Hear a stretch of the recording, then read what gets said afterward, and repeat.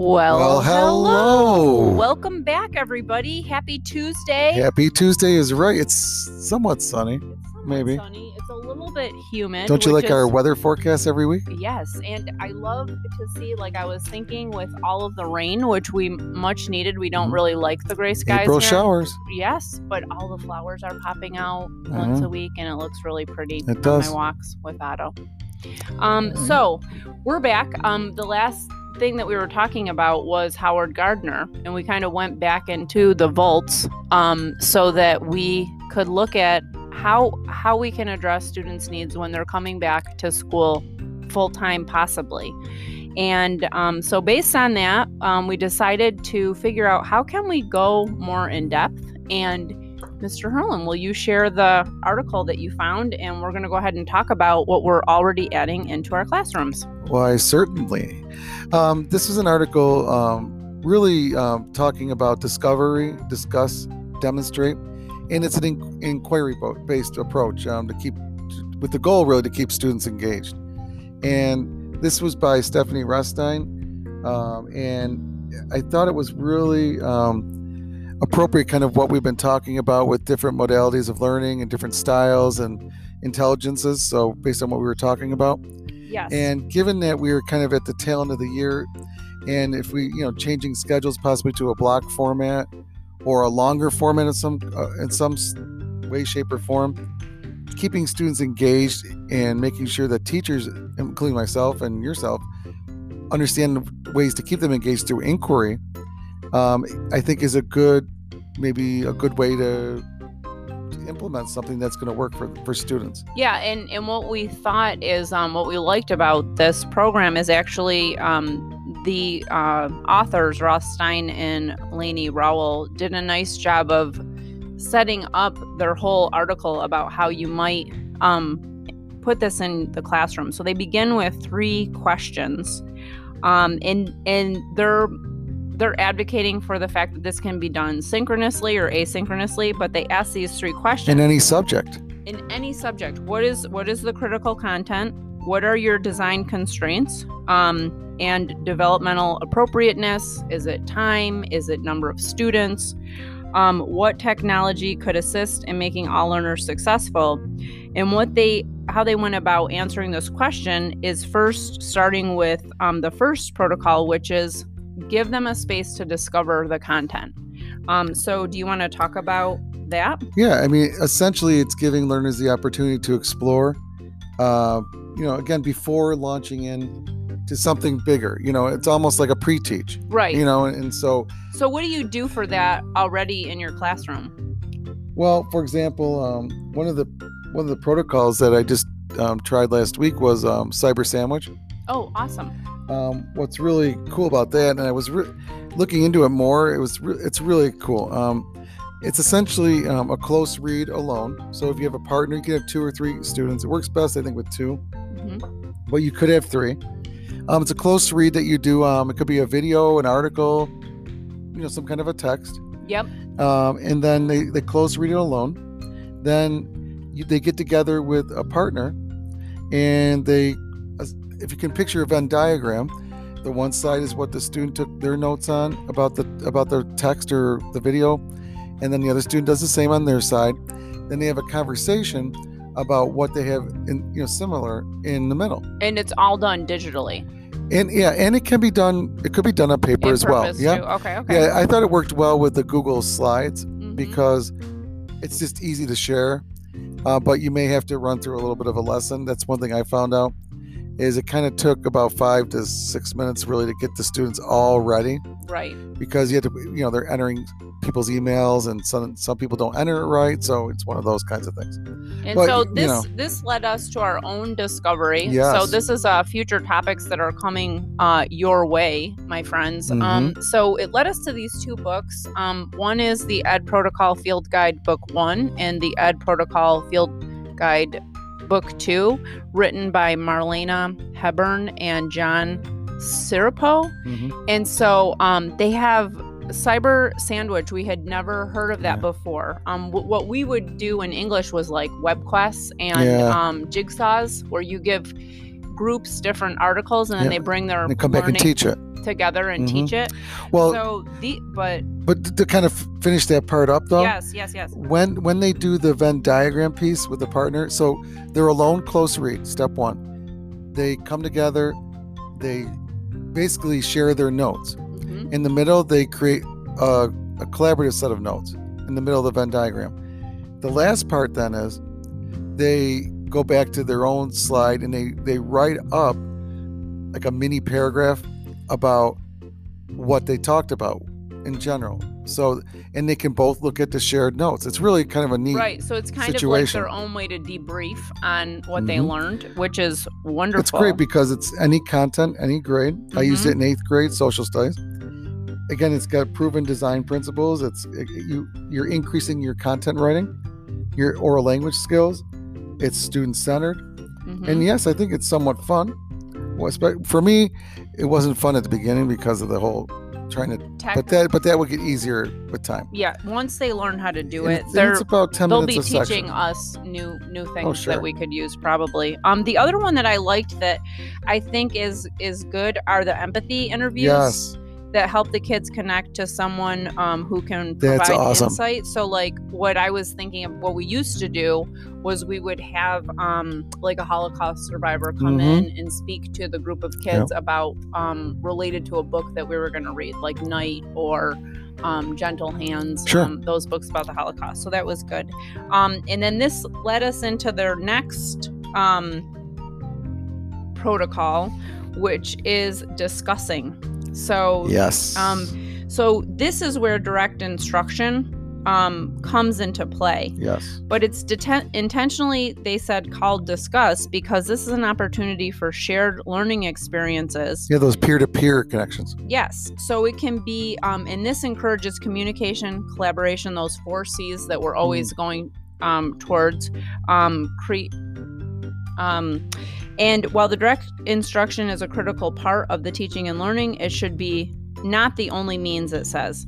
There's tremendous opportunities for peer-to-peer, as well as opportunities for on-demand learning, and discussing their reflections on what they learned, both live, in person, and asynchronous. So they talked about how you might facilitate this discussion. It reminded me sort of like the flipped classroom model, Yes. in a sense. Yes. So you could use, TED Talks or YouTube videos, Khan Academy. They have shared Wakelet. That's another website, which is great because it's like a where you could throw resources in, what they call a Wakelet, and it's basically like building a playlist, Oh, nice. Okay. but just of resources. It's kind of neat. We'll have to talk about that Yeah, we at some will. point. So you can have basically like a flip model.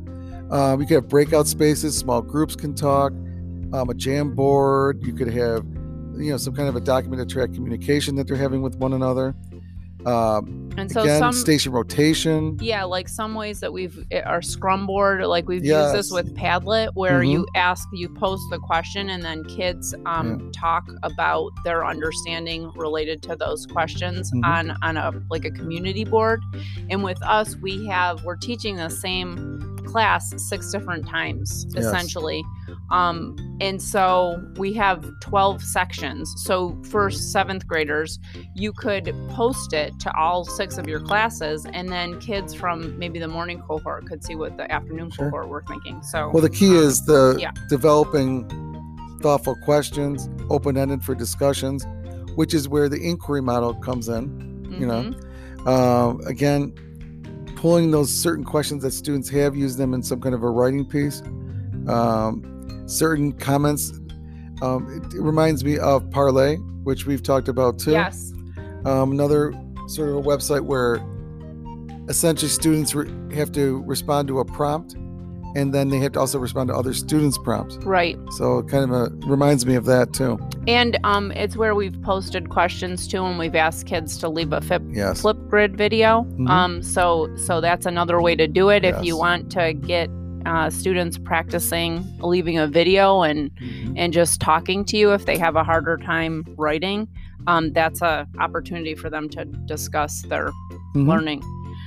And then the final one is demonstrate. But before we go to demonstrate, they showed a really interesting graphic, which I thought was good. It really reminds me of the station rotation model that we were doing with our playlists, where you're meeting with a teacher, you're doing some things either asynchronously or in a small group, and then you're also demonstrating, and demonstrating is your final, like, it's not really the final because it could go in any order. Yeah, it doesn't have to be in any order. And you might flip back and forth from demonstration into the discovery and discuss. Right. And before we forget, even in the discuss portion, you can have student leaders take a role as well. Yes. To lead discussions.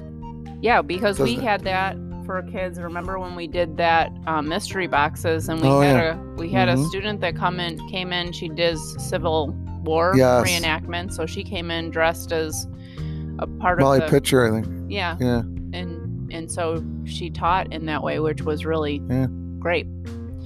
Okay, so demonstration. Yeah. So we want to think of these about cycles of inquiry. They're not meant to be linear.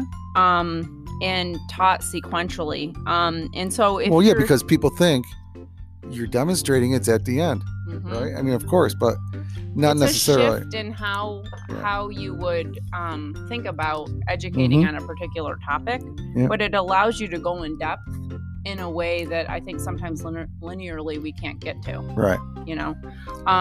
So this design, so they suggested some tips. Design this phase so that it's creating content to help those that need additional support. And we're gathering a library of content, a library of student work models of how they might, to demonstrate it. So for me, I do that with independent reading assignments. Okay. And there's just a variety of ways that they can demonstrate that. They could create a skit or do journal entries, like news report. Yep. Yeah. Well, also, I think having an audience, an authentic audience. I mean, years ago, when we had the UBD, understanding by design, backward planning, that's what we started with. What's the end in mind? What do you have at the end? As the authentic assessment, as the performance-based assessment. That's exactly what this feels like and is. Yes. And in that design protocol of UBD, you would have to identify who the audience was, to try to make it more authentic, to make it real for the students. Yeah. And when that is the case, and you can do that, it makes it, I think you get more buy-in. Right. It makes it more real. And it's something that they can take outside of the classroom into their future life. So like right now I'm working with a group of 11th grade students. They want to do their own book club because we're finally going to be able to meet. And so I had them fill out a Google form and give me some suggestions. And then we're going to order some books so that hopefully we can talk about a book related to social justice or... Oh, wow, that's awesome. Yeah, some of them. So, and that's something that they can do outside of school. That's something that just creates lifelong... They should make a podcast for that. Yeah. Seriously. Learners. Yeah, I would love to do that. But again, with any of us, I mean, look at what we're doing right now. I mean, we're creating a podcast and we're trying to demonstrate it's our learning, and we're trying to take something that we discovered here in an article and in a book, and we're trying to apply it. We're trying to demonstrate our understanding of it. I hope it's going well, but it's cool. Yeah, it's great. And what we're looking forward to doing, we did order these books for the field guide for Ed Protocols 1 and 2. So what we're going to do now is look at some of those Ed protocols that we have never even seen before, learn them our own selves, and try to see how it resonates in the classroom. And my understanding through reading part of the book is that a certain protocol is meant to be a lesson. It's like it's not, and then you would do several protocols within a unit. Oh, nice. Okay, so that's kind of what the designers came up with. So it's not like it's not meant to be a 3-day thing. Right. It's just, just something as part of it's just a technique to teach a particular bit of the content. And what's really, it's so simple, yet I sort of had a dumb moment, Why didn't I think of that? Because I mean, and in many ways they already do it. We do that with our kids, but it's more. I feel like it's more organized. It really hits home for me again to have the students talk. Yes. Because it makes class more interesting. Mm-hmm. We do Socratic seminars often, but and one of the things that you discover through those is that you have to demonstrate understanding. Mm-hmm. And when you have to talk about it, you really have to kind of know it. Right. At least that's... And I think that like with that cyber sandwich, what it gives them an opportunity to do is collect their thoughts in writing. Yes. So that they figure out, a lot of kids sometimes need writing to figure out what it is that they're thinking about. Look at what we did. The topic. I mean, we both read this article. Yeah. I had my 2 cents. You had your 2 cents. We talked about it before we did this. Yes. To plan it out. And now, the only thing we're not doing is the write-up, what you even mentioned the other day. Right. Like passing that we should blog it. Yeah, we should start blogging about our podcast. That's what we're missing of the cyber sandwich here. Right. Or just applying whatever these protocols are to our classroom so that we can share them. Have too. Yeah. That's okay. We're always thinking of more ways to give ourselves a greater amount of work, which is wonderful, Mr. Herlin. And ultimately, we want to have students be engaged. Yes. Motivated. Mm-hmm. Learning, and above all, thriving. Yes, I love it. And she ends the article by saying it's time to simplify, to focus on engagement, and to finish off the year strong. So discover, discuss, demonstrate, using inquiry-based learning to keep students engaged. Awesome. I learned so much. Thank you for and not just from this article, like where it led us to. I know it's gonna be nonstop, guys. I can't wait. Nonstop. So thanks for breaking off the piece of chalk, Mr. Herlin. Have a wonderful week, everyone. Yeah, we'll be talking soon. Bye. Adios.